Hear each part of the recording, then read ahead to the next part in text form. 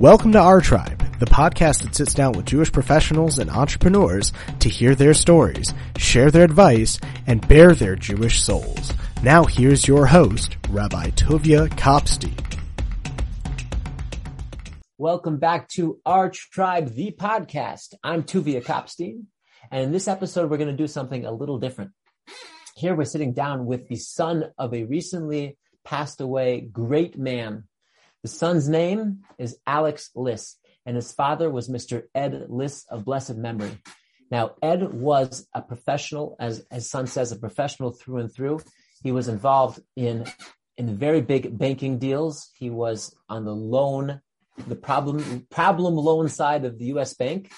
And as a family man, as a community member, Ed was somebody exemplary that people looked to and wanted to emulate. There's so much to learn from his story. We're going to hear it from his son himself, who was just recently coming out of, losing his father, the very emotional experience. And I think everyone has something to gain from this conversation. I certainly learned a lot. And I need to mention that the podcast fellowship is the engine behind OurTribe podcast. If you haven't heard of the podcast fellowship, that's okay.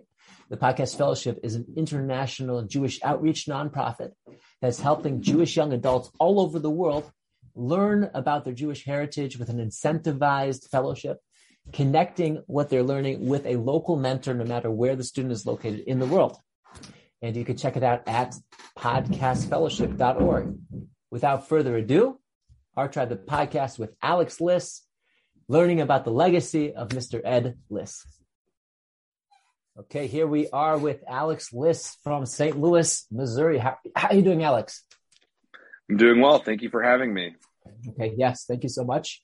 And we would love to hear the story. Tell us about your father, of blessed memory. Tell us his story and what he represented and what values he gave over. Okay, sure. So my father, he passed away somewhat recently.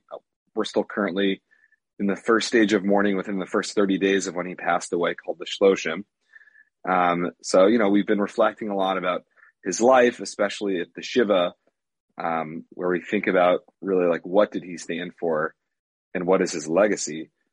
I guess if I had to give kind of like a brief synopsis about my father's upbringing and his life, is that he was born in a family with parents who were of an immigrant background. His father came here with a few of his brothers. So this would be my grandfather, my father's father. Mm-hmm. They came here from the shtetl, escaping the Holocaust. Mm-hmm. Unfortunately, their parents and siblings were actually killed in the Holocaust. They managed to escape to the United States. So at that time, when my grandfather escaped Europe, he was unmarried. He was like in his late 20s, I believe. And in fact, he wasn't allowed to come to the States yet. They weren't accepting immigrants. So he had to escape to Argentina for a little bit. And then eventually he came to St. Louis and joined his brothers here. Mm-hmm. And they had a clothing store. And they had brought, this would be my great uncles. They had brought several people from their village. They had saved them by bringing them to the States and employing them in their store. And so the upbringing of my grandfather, I should say, with the store, was that they were surrounded with a lot of immigrants. It was a very Jewish culture, I would say. They spoke Yiddish in the store. Many of them didn't even speak English. And my father was raised very traditionally, not religiously, but very traditionally, I would say. They had Shabbos dinner. They were members of a conservative shul. But my father was raised in a public school setting. He did attend Hebrew school, and always had a strong Jewish identity, but didn't really become more observant until later in life, after his college years, when he started to raise a family. That's what did he study? Yeah, what did he study in college? What professional track was he going in? Yeah. So my father's professional life was actually pretty interesting. He started studying, he was an architect, a trained architect. So he went to an architecture program for, I think, about 4 or 5 years. And then he worked for 1 year as an architect and then decided that it didn't really suit his interests. And I'm sure he was quite good at it. Actually, for the rest of his life, my father he was one of the handiest people I knew. Everything in our house, in fact, even at the Shiva, when we were mourning, for my father, we realized that, we were using a table to read the Torah on at the Shiva Minyan. And it was, Dad built that table. He built everything. He built everything. He helped me build the Aron that we used for the Shiva, where we had the Torah for him. He helped me build that. Wow. So he's just, he kept those skills his whole life, but he decided for himself that he'd rather use his skills differently. And so he decided to go to business school. And he worked as a businessman in the field of banking for U.S. Bank for the rest of his career. No, let's go back to your grandfather. When did your grandfather meet your grandmother? After coming over to St. Louis? Yes. So my grandfather, due to his experience escaping the war, I mentioned that he spent some time in Argentina. My grandfather was actually somewhat older when he met my grandmother. Mm-hmm. They met in St. Louis, and my grandfather was older than your typical bachelor. Mm-hmm. My dad always said that, when my dad was born, my grandfather was already almost an older man. He wasn't a young 25-year-old or anything like that. And so he met my grandfather met my grandmother here in St. Louis. Mm-hmm. And they have 3 children together, my father has 2 brothers. Got it. Okay. So now your father was going back after a year working as an architect. He went back to business school and started working for U.S. Bank. He met your mother somewhere along that track? So he met my mother while they were in college together at the University of Kansas, of all places. There was a small kind of population of Jewish students there at the time. I think they said that they met at a Hillel. They would have Shabbos dinners together. My father was fascinated by the fact that my mother grew up as the only Jewish family in a small town in Kansas, which itself is a really interesting story. I think my father had a deep appreciation for the fact that they remained Jewish and they were proud of being Jewish in a setting like that. My father was from a very Jewish culture growing up, despite going to a public school. He grew up in a part of town that had a lot of Jews. All my father's friends were Jewish growing up. My father was strongly associated with his conservative synagogue growing up. Mm-hmm. He was a chazan at the synagogue and just very connected. And my mother came from such a different background.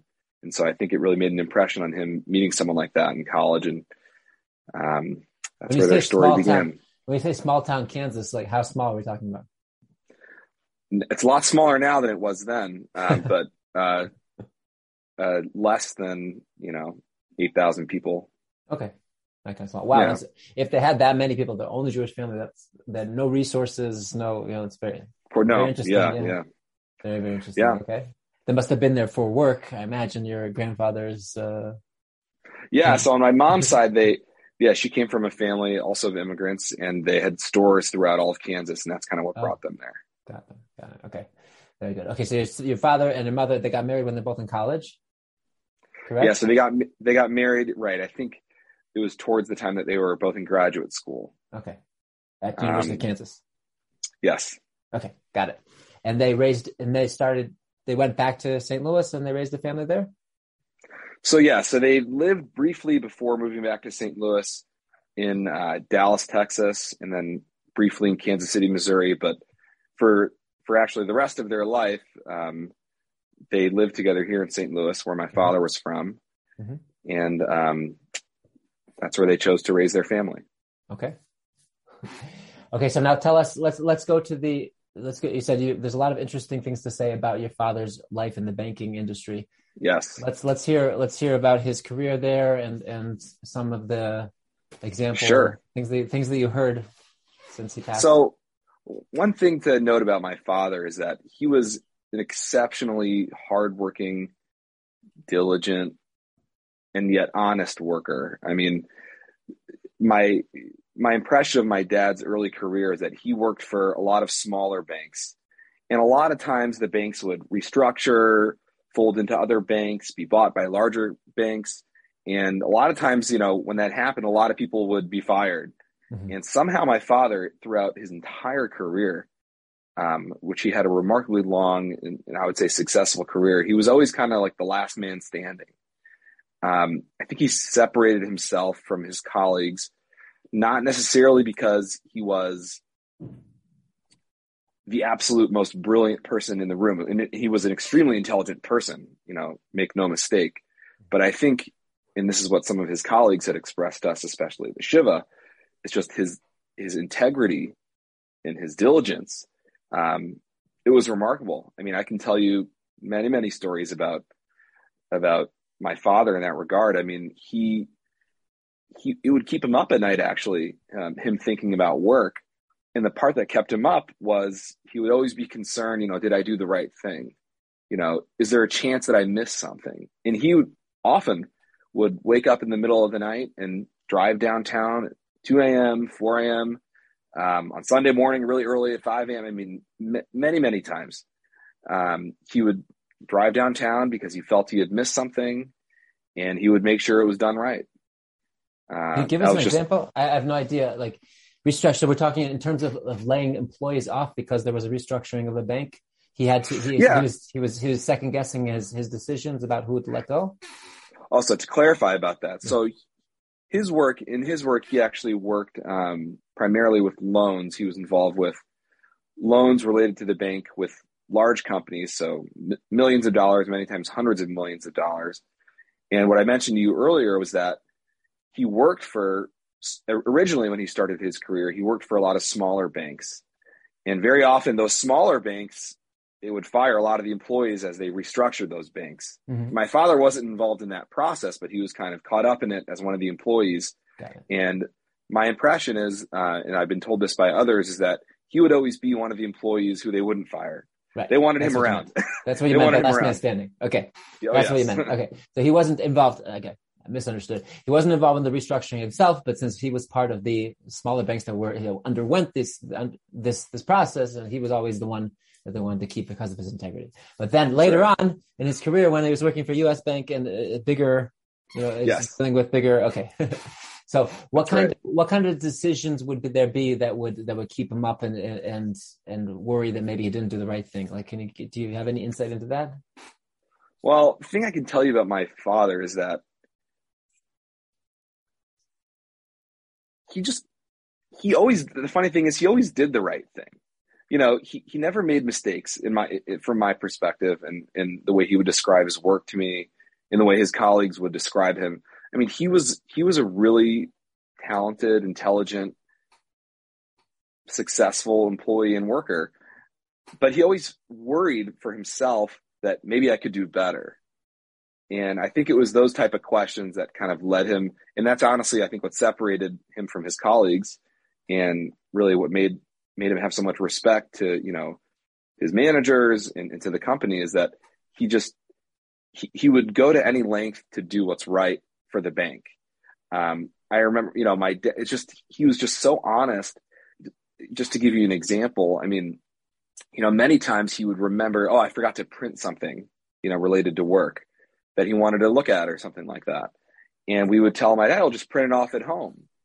And to my dad, he was like allergic to that. He would say, bank property, how could I print that at home? It's sensitive information. Mm-hmm. I can't put the bank at risk by doing that. Mm-hmm. And to print off one sheet of paper, he would drive downtown, middle of the night, whatever, just to do that kind of thing. It's just his honesty was just unbelievable. Honestly, it was amazing. I mean, he would never bring work home and talk about clients, things that are sensitive to the bank. And I'm sure my father had a lot of juicy things to say. I mean, he worked with a lot of high profile cases, and I'm sure he could have wowed people at Kiddush and us at home by a lot of the things that he was interacting with. But it's just his kind of unwavering honesty just prevented him from even considering doing that. I mean, he wouldn't do it. Wow. I know a friend, maybe you'll identify. I know a friend who was clerking, I guess. He was a low-level employee at one of the major national banks, and they had a policy that you can't do any of your personal finance while you're working. You can't log into the website, right? And he for whatever reason, his wife called him. He had to take care of some kind of personal finance. He did it, and he was fired immediately. And there was no appeal, no negotiations. So they feel obviously the banks take it very seriously that the work work stays at work and home stays at home. Yeah. That's remarkable. Yeah. So tell me, what else? Yeah. What was his exact role at US Bank? He was a senior loan officer. So he worked in, he called it the problem loan department, which from my understanding dealt with entities that had borrowed money from US Bank, but couldn't pay it back. And so these were not normally individuals, but these were usually corporations, hotels, involving large sums of money. Sure. And my dad's job was to represent the bank and work with these companies on a way that they could find some resolution towards paying their loan. So sort of like restructuring, you had to restructure the loans. It's like restructuring companies and the companies that are in what's the word? In distress. Yes. Loans in distress. He had to use his creativity to figure out how to make sure that all the creditors, which was the U.S. Bank, right? That the creditor was happy and the business could reasonably pay off what they owed. That's right. Do you have any insight into how he approached that? Yes, I do. Okay. It's actually remarkable.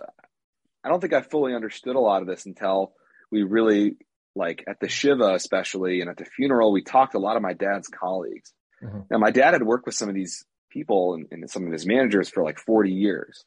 And they really felt a special connection to him. And I remember his most recent manager, who they had worked together for many years, told us that, in this line of work, kind of by nature, you deal with companies and individuals who, they're not so scrupulous.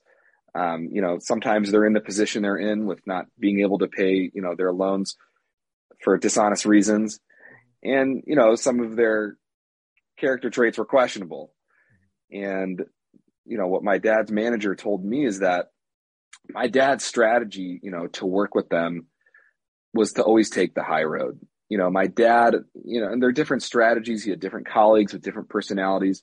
My dad's strategy was never to be aggressive. It was never to be mean-spirited. He certainly didn't try to make them feel bad about themselves. My dad was a professional through and through, 100%. And more than being a professional, my dad was a mensch. He treated these people with respect. His goal was to help them in the bank find a solution. It wasn't to punish them or to, penalize them.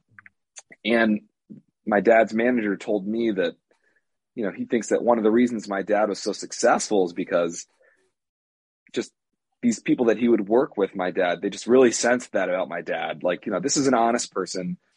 He's not trying to put me down. And because of that, they were probably more willing to work with him. And I think that's probably one of the reasons my dad was so successful. Specific cases that you can tell us, or the details were kept private? I can't. Yeah. I can't. That's the funny thing. I can't. And it's because of what I said earlier. My dad would, if it had to do with a client or bank, my dad was a professional. And, we would kind of have to sense from him, some of the details of what he was working with, because he wouldn't tell it to us. I have to imagine, and some of my dad's colleagues have said this to me, that, the bank would trust my dad with anything because he was a professional through and through. And if it related to bank property, my dad was such an honest person. I think the bank or any of his colleagues would happily and securely entrust my dad with $100 million without thinking, anything of it. My dad was a mensch. He was a mensch. Got it.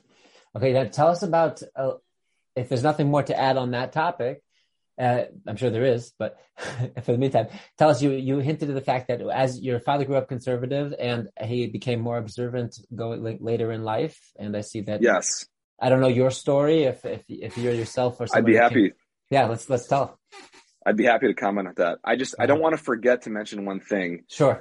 just because I want to convey this kind of to paint a full picture about my dad with his work life, and then I'd be happy to explain his journey. I just wanted to mention that there was a remarkable thing about my dad, and that's, as hard as he worked and as diligent as he was in his job, and as much as he thought about his job, which he did, my dad somehow found a way to separate his work life and his real life, is what he would say. My dad, like I said, he put all of his energies into work. He, when it was time to work, so, that we're talking about between 9 to 5. And then my dad was a family man. He was a family man in every sense of the word. He would tell you that himself. If anybody would ask him anything about himself, people didn't even know what my dad did for a living. People who knew him well, they knew, he worked at the bank, but my dad wouldn't talk about work. He wouldn't talk about it at home. He wouldn't talk about it at shul. He had his priorities straight. He knew that work was work. He viewed it, and I can tell you that this is what he would say: work was a way to provide for his family. But, when he wasn't on the clock, he was with us. At the Shiva, we talked about the fact that my dad, when he came home from work, he would hang his briefcase on the door, kind of in the back part of our house. And his phone, his personal phone, and his work phone, and his work computer, it would stay in that briefcase. He wouldn't glance at it. He wouldn't be glancing at work material, or he wouldn't be talking about work with us. He was there with us. So I don't know. I just wanted to mention that because it's such a remarkable thing. It's hard to find that balance. Someone who's so committed to their career and so involved in it and occupies so much of their thoughts. He did that. He was involved with work in a way that it didn't impact his family or in my opinion, his real life goals. Mm-hmm. But sometimes we would, yes, go ahead. Please. Yeah, keep going. I mentioned earlier that it would keep my dad up at night. Yeah. I can guarantee it did that because we were all sleeping, so he could think about it again. Uh-huh. But he had a way of turning on and turning off his mind and his brain when it came to work. And he somehow did it. It was, he was really concerned about his work, but he never did any of it at the expense of us, in the family. Yeah. I'm getting the sense that your family was the type that would have family dinners together on time, 6 o'clock. Is that true? Oh yeah. What I can say about our family is, and we could talk about this, more at length if you want, but the kind of family my father built was just remarkable. I don't know how he did it. It's so remarkable that many, many times people have asked me from our synagogue, from shul, from school, from all sorts of settings. People will ask, like, what did your parents do to create such a close family? We just love spending time together, and we have a lot of respect for each other. We talked at the Shiva a lot about the fact that, in our home, the most important thing to us was having like a close relationship with our parents. Our parents didn't really have to discipline us a lot. And that's not because we didn't do anything wrong. We certainly did, we certainly fought with each other, like all kids do. But for us, the biggest deterrent for doing something wrong was we wouldn't want to hurt our parents. We wouldn't want them to be disappointed in us. I think that says a lot about the kind of family that my father managed to create, where you can have that closeness. We genuinely wanted to spend, time together. Me, and my siblings, we would beg my parents, please come to us for Shabbos. And we really wanted them to come. It's not that we felt, responsible, just we have to see our parents, or we have to, if we had some time, in the evening, the first place we'd want to go is their house to go on an errand with them. They built an amazing thing that I can only hope to build for my own kids. I'd hope that they'd want to spend the kind of time with me and think of me in the regard that I thought of my father. It's really a remarkable thing. How many siblings do you have? I have a twin brother, an older sister, and then another older brother. Okay. So 4 in total. Okay, 4 in total. And so what did they do? What did your parents do? What do you think? People are asking you all the time, what did your parents do to build such a close family? What's your answer? I don't know what to tell them. I wish I did. My parents wouldn't know what to tell them because we all have this kind of puzzled look. We get this question a lot. I wish there was, the only thing I can guess is that just my parents always, this is for sure. I know this for sure. We were always the priority in our house, us kids, to my parents. I mean, if anybody would ask my dad anything, oh, Ed, how you doing? What's going on? My dad would just invariably, start talking about us, like, oh, I'm so happy. My children, I have 3 of my 4 children who live in St. Louis.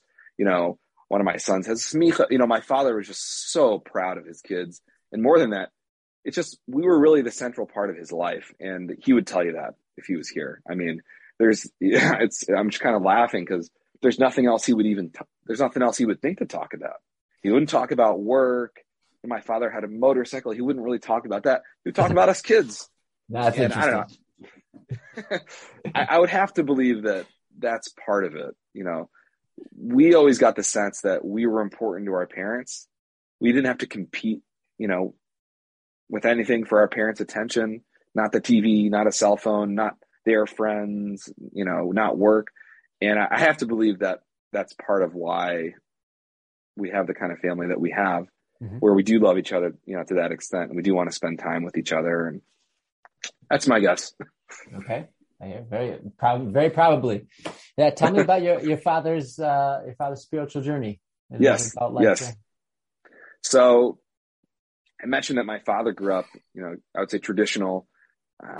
Him and his brothers, they all have a very strong connection to Judaism, and they each kind of have their own journeys. For my father, after he got married to my mom and they moved back to St. Louis, I know that as they were starting their family, they started to think kind of more critically about, what do they want their family to look like? What kind of relationship to Judaism do they want their kids to have? And I think because of some of those questions, I know my father began to be affiliated with some different organizations, in St. Louis, primarily Aish Torah. I think my father for himself was interested in getting some of the Jewish background and Torah wisdom that he didn't have the opportunity to learn in a yeshiva type setting. That just wasn't part of my father's upbringing. And I think he wanted that for himself. And more so, I think he wanted to set up a strong foundation for his family as he was raising us. So this was like, say, 1980s, I'm imagining? Yes. No, yeah, the late 1980s. Okay. So he's getting involved. He reached out to Aish Torah. Aish Torah reached out to him. Do you have any insight? I know who it was, but I don't know who started it. It's a big schus for whoever did, because, I said this at the Shiva, in our family, there's a very strong connection to Judaism in our entire family, but there really wasn't an association with observant Judaism, I guess you could say is Orthodox Judaism. That really didn't exist in our family.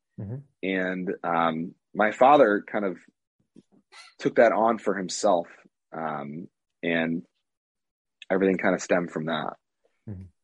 So when you grew up, did you grow up in an observant family by the time you were? So yes, I would say, yeah, by the time me and my twin brother were born, and my older siblings, we all were raised, I would say, modern Orthodox. My parents made the decision, which I think it's a remarkable decision, to send us to a Jewish day school. It wasn't simple. It wasn't the norm, I would say. But they decided to take that leap and send us to an observant day school. And we were raised modern Orthodox. My parents started going to Orthodox synagogues. Just something to mention about that, just because it came to my mind, is my father had a remarkable quality when it came to his relationship with like shuls and schools and organizations. My father was like a lover of Klal Yisrael. He was like a lover of the Jewish people. My father could not say a bad thing about any organization, any school, any shul. And I think he saw the best in all of them. I always kind of think back to the fact that we davened at a lot of different shuls actually growing up. We would kind of go on stints. So we would spend a few years at Young Israel, and then there was another shul called Shari Chesed, and then another one called Nusachari. And we would kind of bounce around a little bit till we stabilized and started going to one more regularly, as we started getting older. But I think it wasn't because my father was getting in feuds at those shuls or he didn't like the rabbi. My father loved them all. It was an amazing thing. He spoke with such reverence about each one of them. I still remember each one of the rabbis at those shuls. My father would quote them regularly, and he appreciated kind of the best things about all those shuls. I think he fully absorbed and fully appreciated what observant Judaism added to his life and added to our life as kids. And he just kind of embraced it all. Okay. So now, tell me some, what do you think it was about your father that this is a very interesting question, I think, for many people, for myself. If you're satisfied with your Jewish connection as a strongly affiliated conservative Jew, why would you change? You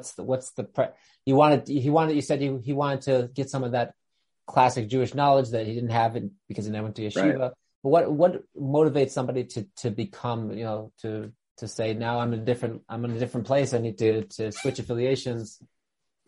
Right. I think that's a great question. The only thing I can say is that I think in some ways my father felt, and I want to say this sensitively, I think in some ways my father felt let down by the system of Judaism that he was raised in. Mm. And what I mean by that is, my father would talk about the fact that, he would go to Hebrew school after public school. That was what he did. And he hated it. They all hated it, is what he would tell us.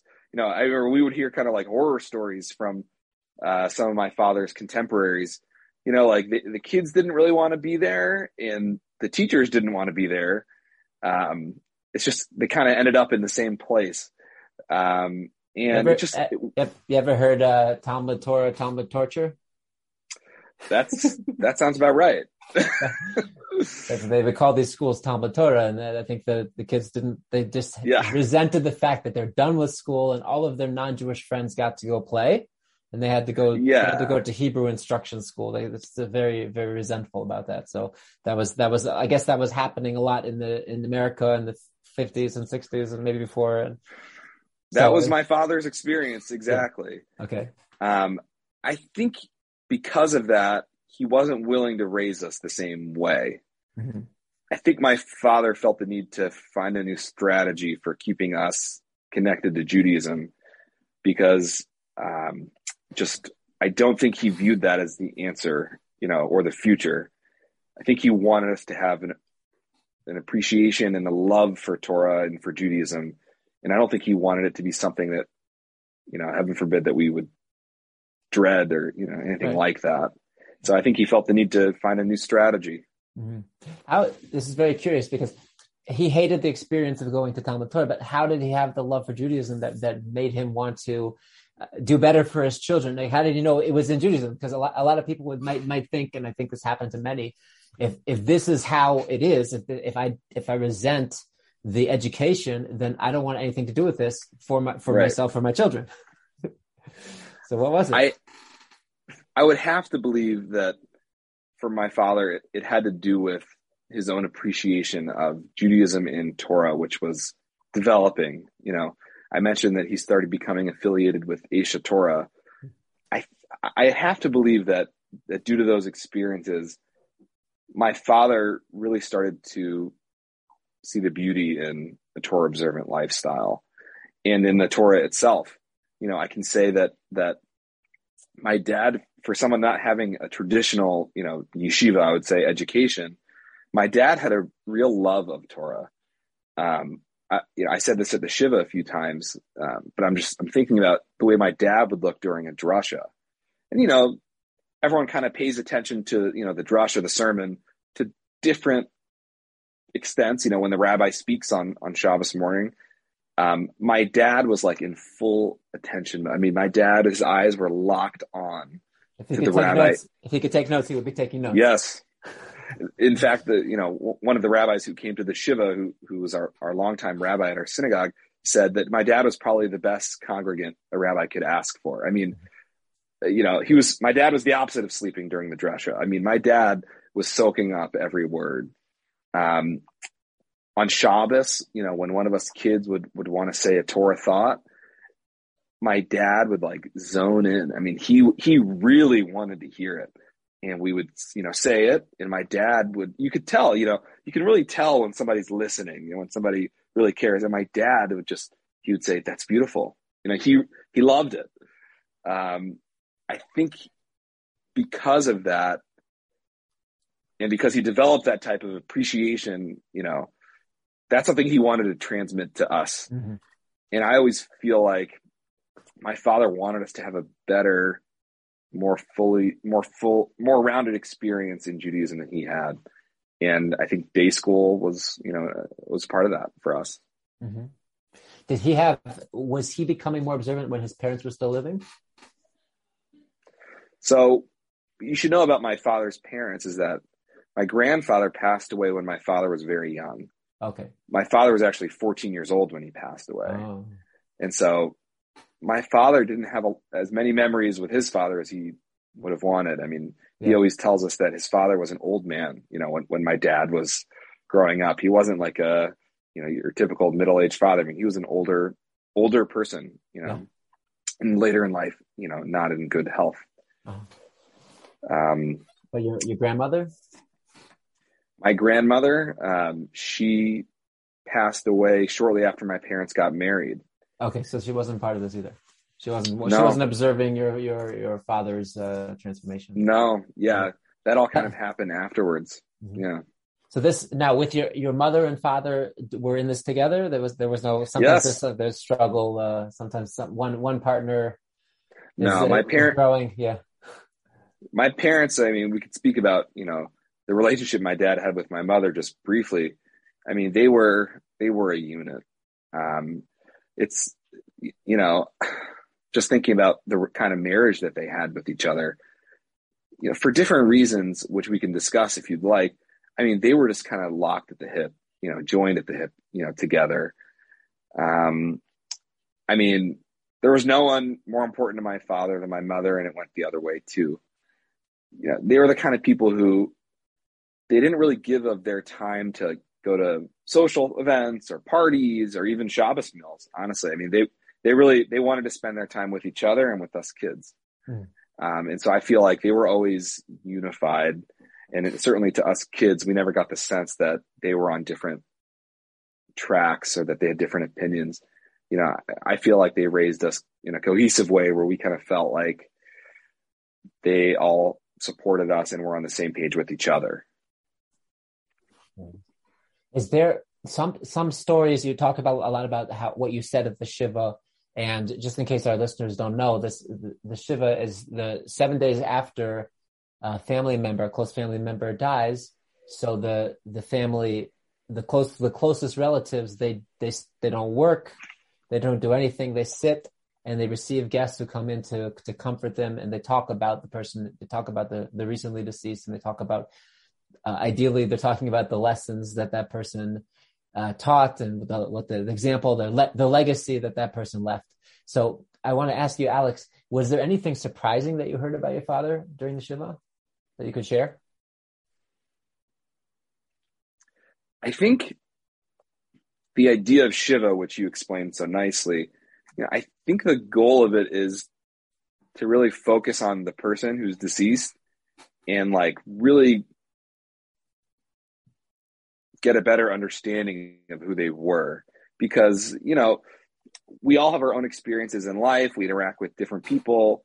And it's only when you kind of get everyone in a room and you're all speaking about the same person, and you have my dad's manager over there, who's non-Jewish, and then you have the shul rabbi, and then me and my siblings, and then you have our neighbors, and like everybody kind of has their own experiences with my dad.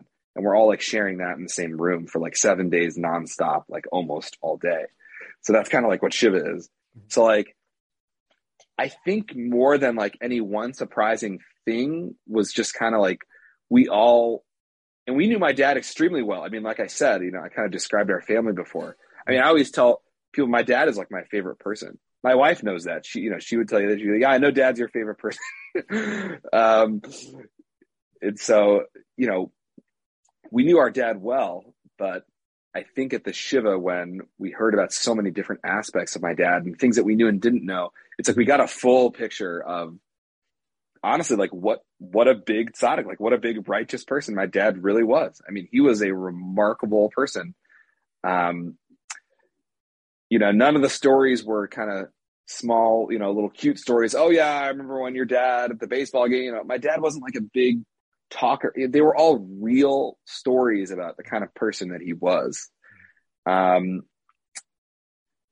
can share this just because it's coming to mind right now is my twin brother mentioned something which I forgot, which this is kind of a detour, but I think it says something about my father is that, for all the sacrifice that my father did to put us into a Jewish day school and for how much he was excited about that and how much he wanted that for us, without going into the details, towards the end of our middle school years, like around 7th grade, we had to leave the school. And it was tragic, everything that my parents had worked towards becoming more, religious. It was kind of tragic to have to take a step back, it felt like, by leaving the day school system. But my father, didn't miss a beat. He told us, he said to us, me and my twin brother, he said, who's your favorite Rebbe? Who's your favorite teacher at school? And we told him there was a substitute teacher that we both really liked. And my father said, okay, we'll hire him as a tutor, to continue your Jewish education, even though you won't be in the day school setting, we'll hire him. And I know my father paid him handsomely, to keep us involved. And that was kind of a part of the story that I forgot. I didn't really remember that. My brother brought that up, but, there's so many little things like that made us appreciate our father even more. Wow. Now I can tell I want to share with the listeners, and probably many of the listeners will be people that know you and knew your father, but hopefully it'll spread. There was something very moving that you and your wife put together for your father as a merit for him to recover from his final illness, and that I'd never seen before. And I told my wife, she said, yeah, I heard about somebody doing that. But they had this, they put together a WhatsApp group where they split, let me give a little bit of a back up a step before this, that it's a great merit that people should pray for somebody who's sick. And specifically the Sefer Tehillim, the book of Psalms is especially, it talks about one's emotional connection to God. And there's so much about trouble and joy and recovery from sickness and impossible situations and exaltation. There's all kinds of emotions that are in there. It's a very emotional work, and that the Jewish people have always been very closely connected to. And to say Tehillim is in the merit of somebody's recovery is a very powerful thing. So what the Lyss family did is that they made a WhatsApp group, and it wasn't just a WhatsApp group like, please say Tehillim, which you see all the time. Please, somebody's sick, please say Tehillim. But rather it was a group where everybody took on one or two, saying one or two chapters, and then the next person would say, okay, I'll do the next two, or I'll do the next one, and then it was going back and forth for how long? I don't know. I joined it at some point, I think about a month, but it was probably longer than that. And it was building up to the point where they were collectively, with these people involved all throughout the world, I imagine, collectively they completed the entire Sefer of Tehillim, the entire book of Psalms, 36 or so times in his merit.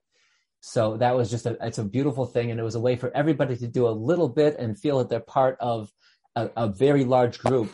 How many people were involved? 250? A lot of people. Yeah. a very large group of people that were working together in the merit of his recovery. And ultimately, even though he did not recover from this, but ultimately that merit is his forever, because all of those prayers that were offered, they don't go to waste. They help somehow, even if it's not for what we intend. And they who knows who was, all the good things that happened to the world because of those prayers. So that was a very powerful thing. And the fact that so many people joined with it, I didn't know your father, but we work, Mrs. Lyss is involved with the podcast fellowship and, in St. Louis. And so that's how I got involved. And I was sort of swept away with the power of the public coming together, a very large group of people coming together for somebody. So that's why I felt this connection. So that was, whose idea was that? Thank you for saying that. That was yours? It was my wife's, once again. Okay. My wife is amazing. Yeah. I mean, great idea. We should do a podcast about her sometime. Yeah. But yeah, I mean, it's an amazing idea she had. She has a story to tell. I know that she gave, she has a great story to tell. That's right. But yeah, I mean, we're very appreciative to all the people who helped, contribute towards the effort that you mentioned. We also feel that those prayers didn't go to waste. Very good. Okay. Alex, is there anything else that you'd like to say? Anything, a takeaway for our listeners? Somebody, I know this is generally a professional podcast. So it's more about your father and his all around being a mensch and being a great person. But is there any lesson you'd like to impart that you think that couldn't be already taken out from what we already said?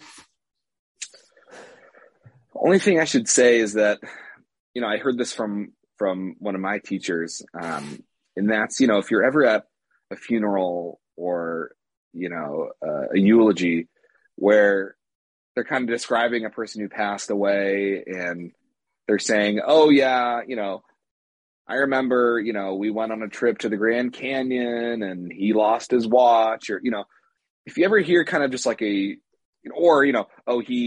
went, he worked for this many years, he got this degree, anything that's like a fact or a story is nice. But if that's all there is to say about a person, it means they probably didn't accomplish a lot in their life, because it means that they just had they lived a bunch of statistics. Like, they went to college and they worked and they went on vacations, like nothing could be further from the truth with my father. I mean, the kind of things that we reflect on when we think about my father were like his real legacy all relate to his real essence, like I think that's what we should all strive for. Like, in our own lives is we want to be the type of people who we really leave a legacy, and that we impact those around us positively, and that we're not just doing our thing, working this job, doing this, going on this vacation. It's like, we want to create the kind of life and legacy that my father created.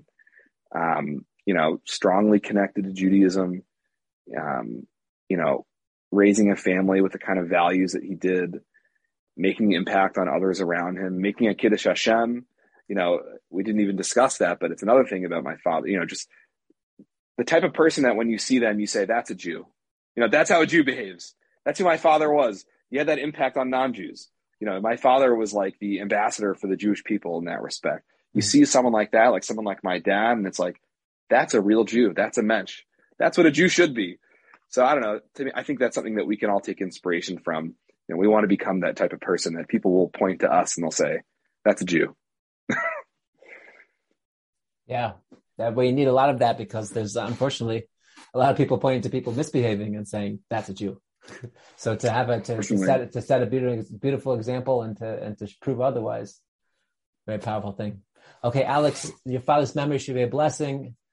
Zichro Baruch, as we say. And thank you very, very much for your time. And I hope that you can also give over to everyone that you encounter in your of course, your family, your children, and your community, and everyone who hears this, some of those lessons, and bring them and perpetuate them.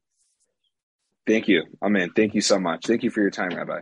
Okay. Thank you, Alex. You've just listened to another great episode of OurTribe, the podcast, brought to you by the Podcast Fellowship and hosted by Rabbi Tovia Kopstein. Tune in each week every Wednesday at 1 p.m. Eastern Time to hear more great episodes of OurTribe, the podcast. If you have any suggestions or questions, email us at ourtribe@podcastfellowship.org. And don't forget to like, share, and subscribe to help the tribe thrive.